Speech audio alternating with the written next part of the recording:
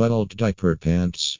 After you've decided on the sort of adult incontinence underwear you want, you'll need to choose a size that fits your requirements.